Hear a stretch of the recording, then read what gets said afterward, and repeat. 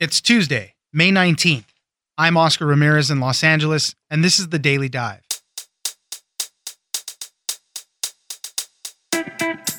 There was some good news in the fight against coronavirus on Monday, as drug maker Moderna said that its vaccine induced immune responses in healthy volunteers in a clinical study. The volunteers made antibodies that matched or exceeded the levels found in patients who had recovered after contracting the virus. Moderna will now move into phase 2 trials with more people involved in that study, and then the phase 3 trials they hope to begin in July. Moderna ultimately hopes to have something ready by the fall, but we are still some time away from having a vaccine to be distributed widely. I'll tell you what you need to know. Next, a criminal investigation is underway after a massive explosion in a downtown LA warehouse injured 12 firefighters. The business is called Smoke Tokes and is reported to be a supplier for butane honey oil, or hash oil. An explosion erupted as firefighters were trying to put out the flames and led to crews having to escape the roof of the building and walking through a 30-foot wall of fire. Despite burn injuries and breathing in superheated air, all the firefighters are expected to survive. Steve Gregory, reporter for KFI News in Los Angeles, joins us for this dramatic fire story. It's news without the noise. Let's dive in. All participants at the 25 microgram and 100 microgram showed that they were having binding antibodies in their blood coming from vaccination that were at or above the level seen in convalescent sera, so i.e. in the blood of people who had been infected, which is what we're all shooting for in terms of how much antibody do you need. On Monday, we had some good news in the fight against coronavirus. The world has been waiting for a vaccine, some type of effective treatment for COVID-19. And drug maker Moderna said on Monday that its experimental coronavirus vaccine had induced an immune response in some of the healthy volunteers who were vaccinated in a clinical study. These are the first results for the first vaccine that has entered human testing. So these results are very preliminary and only for a portion of the study participants. But at this point, any news that we're getting on the good side of it is being looked at very closely. According to a Moderna chief executive, they said that the data suggests that this vaccine, it's called mRNA 1273, has a high probability to provide protection from COVID-19 disease in humans. And when something like this happens, shares on Wall Street go up. I think they went up about 27% for Moderna after news of this had come out. So while we have some good news right now with this, we're still quite a ways before we will actually have a vaccine. The company said that their vaccine could be ready for emergency use as early as the fall if it continues to work in other testing. The FDA has given Moderna permission to begin their second stage of testing, which the phase 2 trial is going to could involve about 600 people possibly. And the phase 3 trial, they said they could begin that in July. So things are moving very fast in this sense, but things might not be ready for the fall at the earliest. So a little bit more about this particular vaccine. Moderna co-designed this vaccine with the National Institute of Allergy and Infectious Diseases, and they're the ones that are leading the clinical trial that began in March. And for some of the participants that ranged in age from 18 to 55, they were given various doses of the vaccine, and it said it increased immune responses, including boosting certain antibodies to levels at or above those seen in blood samples from people who have recovered from COVID-19. So people that have recovered from COVID-19 have a certain level of antibodies. This vaccine was providing them with that same amount or more at least. And the responses, they said, included both binding antibodies, which attach to the viruses but don't prevent infection, as well as neutralizing antibodies, which do block infection. So it's working on two fronts, and the news is good on both. The results don't show whether the vaccine actually protected people from the disease caused by the virus. That's going to be looked at in further studies, but the antibodies are there. As far as side effects go, there weren't really too many. One participant experienced redness around the injection site, and 3 other subjects that were receiving the highest dose that they were giving in these tests had systemic symptoms, which includes things like fever, muscle pains, and headaches. But they said that those symptoms went away after a day. That high dose, by the way, is being eliminated from future studies, not necessarily because of the side effects, but because the lower doses appear to work so well that the high dose is not needed. And that could be very beneficial that if they go with the lower dose, because that'll allow companies to manufacture more of the vaccine and have it more readily available for people to use. So while this is all very good news, the findings actually don't prove that the vaccine works just yet. We still need larger, longer studies to determine whether it can prevent people from getting it in real-world situations. The other thing about Moderna's vaccine is that they're using genetic material from the virus called messenger RNA, and sometimes they call it mRNA. This whole process and making vaccines in this way is still relatively new and has yet to produce any approved vaccine. But so far, the news is good, and they're going to keep working on this one. But what happens next? The next part of this is that governments and drug makers are looking at how to roll out a coronavirus vaccine, including reserving some of the first batches for healthcare workers and those that are very essential. There's more than 100 vaccines in development globally right now, and at least 8 have started testing in humans. That includes the one from Moderna we were just talking about, others from Pfizer as well. And the big giants like Johnson & Johnson, AstraZeneca, Sanofi, they're building up their capacity to make hundreds of millions of doses on their own or their partners' vaccines once they get approved and once they're proven to work. So there's still a long way to go on this. And right now, this is this larger rush right now to line up funding for accelerated testing and expanded manufacturing, because once the vaccine gets approved, that's the next step. We have to manufacture enough of that vaccine to start using it more widely. There's a lot of drug makers who have been building up their capabilities to make these vaccines, and they've pledged to deliver millions of doses this year. But a big supply to vaccinate the general population might not really become available until well into 2020. That's why we keep talking about with these things with the vaccines. It's a long game. It takes a long time to get this. And public health officials and vaccine experts hope that more than one vaccine will cross the finish line to boost the total number of doses available. As we said, Moderna right now is the only one with some good news. So hopefully a few other vaccine candidates start sharing some good findings. And with this limited supply that's going to be initially available of these vaccines, everybody's already trying to see who would get first dibs on this. So companies receiving U.S. federal grants like Johnson & Johnson, Moderna, Sanofi, they're expected to reserve some of those doses for Americans. But really the first groups to get all of this, who would be at the head of the line for this, would be any frontline healthcare workers, first responders, essential workers like grocery, pharmacy, food supply, and mass transit employees. As we've been talking about for some time now, these essential employees that keep the economy going. So they would all be at the front of the line to get some type of potential vaccine. So overall, some good news from Moderna. Hopefully, as I mentioned, we can get some more good news from other companies that are testing their own vaccines. But for now, some promising results out of Moderna.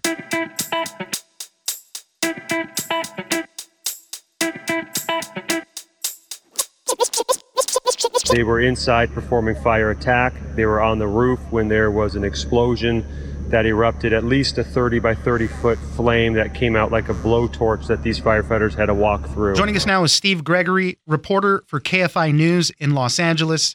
Thanks for joining us, Steve. Always a pleasure.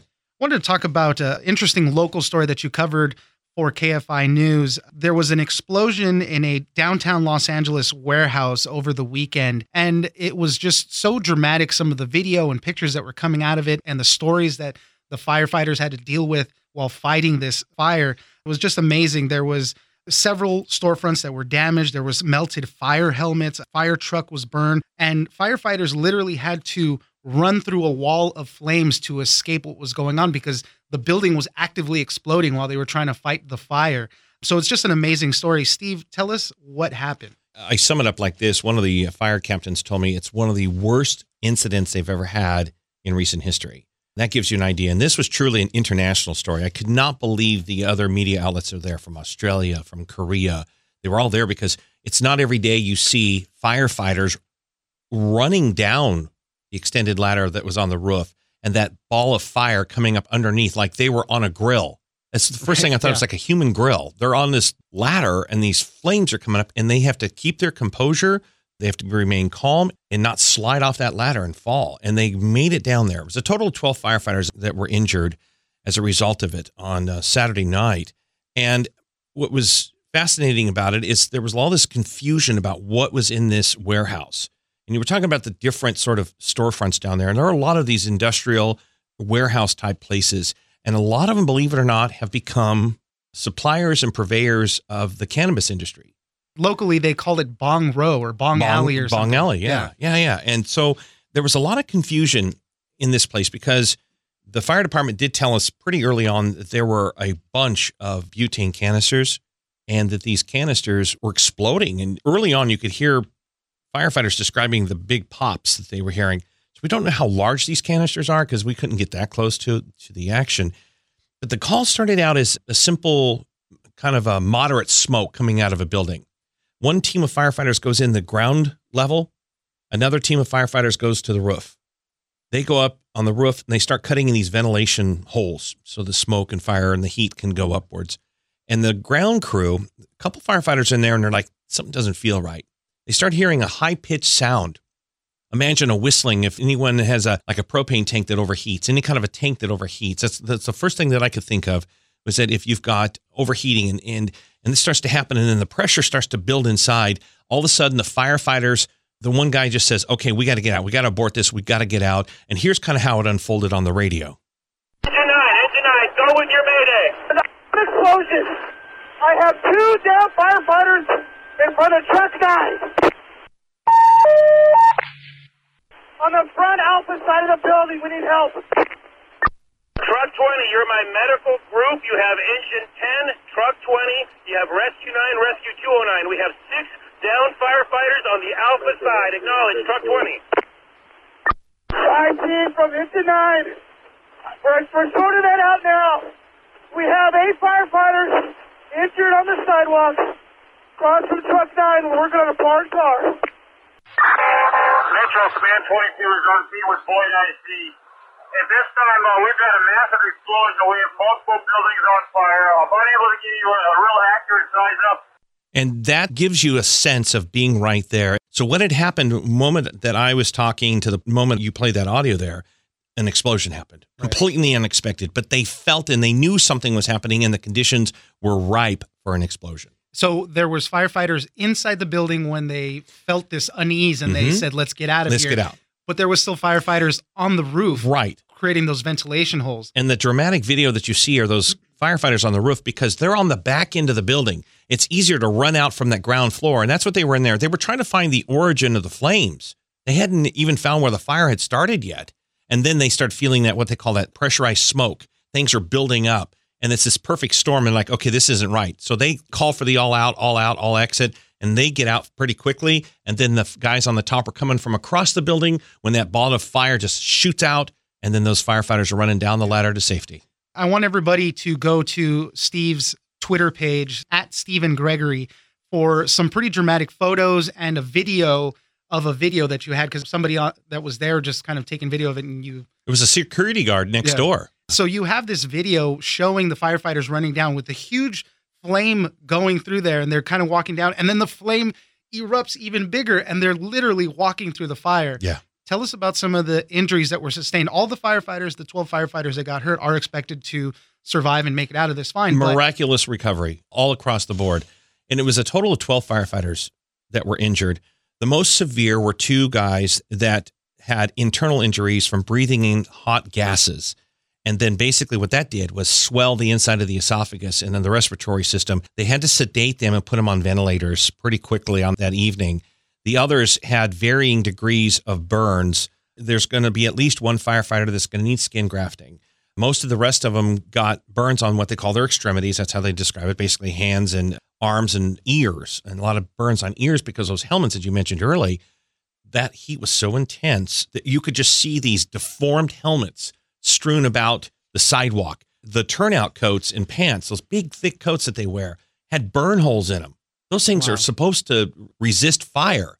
The inside of the fire truck, a ladder truck that was across the street, was so badly damaged from it, it's probably totaled. Let's talk a little bit more about the business where the fire was reported. It was a warehouse is called Smoke Toke's. They've been described as a maker of butane honey oil, also known as hash oil. They extract THC out of all that stuff to put in vapes and waxes and things like that. What do we know about this business? One thing we do know about this honey oil is that it's illegal to manufacture using butane in the state of California. So the ATF agency is going to be on scene. Most of their team is there now. Them and the Los Angeles Police Department's Major Crimes Division, they're all going to investigate, and their gang and drug unit. But what we do know is presumably, according to their website, they have a cash and carry business and a giant warehouse. This presumably would be the warehouse. And they purportedly would carry paraphernalia like lighters and then these butane canisters that might be used for regular reasons or regular purposes, or refilling lighters, those kinds of things. But what they're looking at now is whether or not this honey oil, or this hash oil, was being extracted from these, these plants and these leftover seeds and buds and stems and whatnot within the business, which is, again, is an illegal process.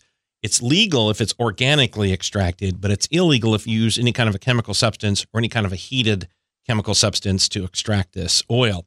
So that was sort of bandied around a bit on the scene that night, but there was absolutely no confirmation from the fire department. So now there's a criminal investigation underway looking into all Sure. this. Yeah, absolutely. Because also there were no hazardous material signage out front or any logos or any of these signs that they're supposed to have if they have any kind of flammable material inside.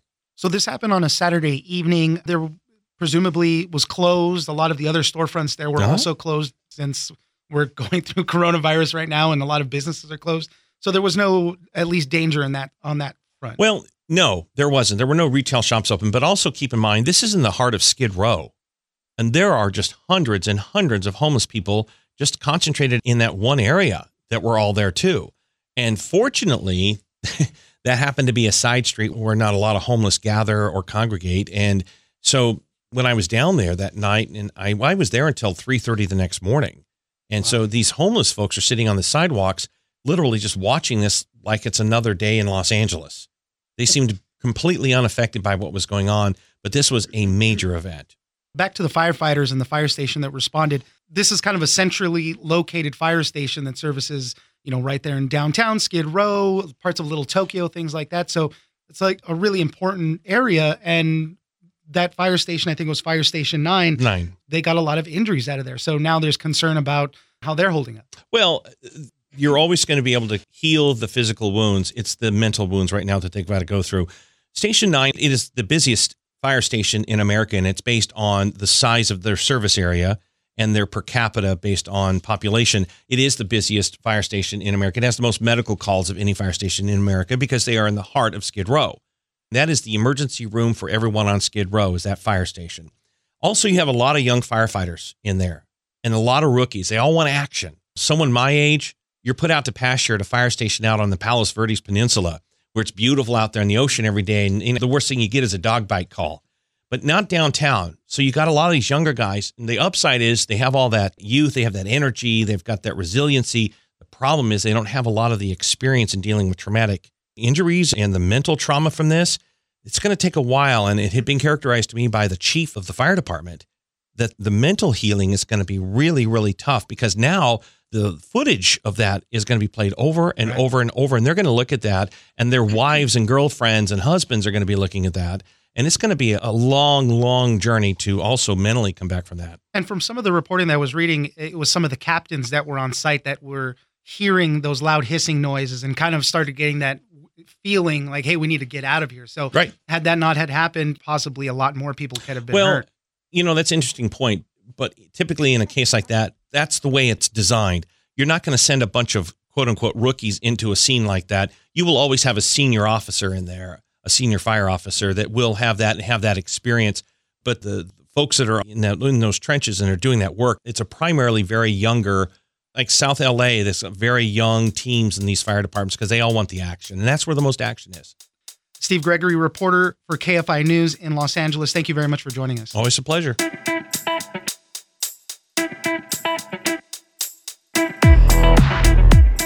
That's it for today.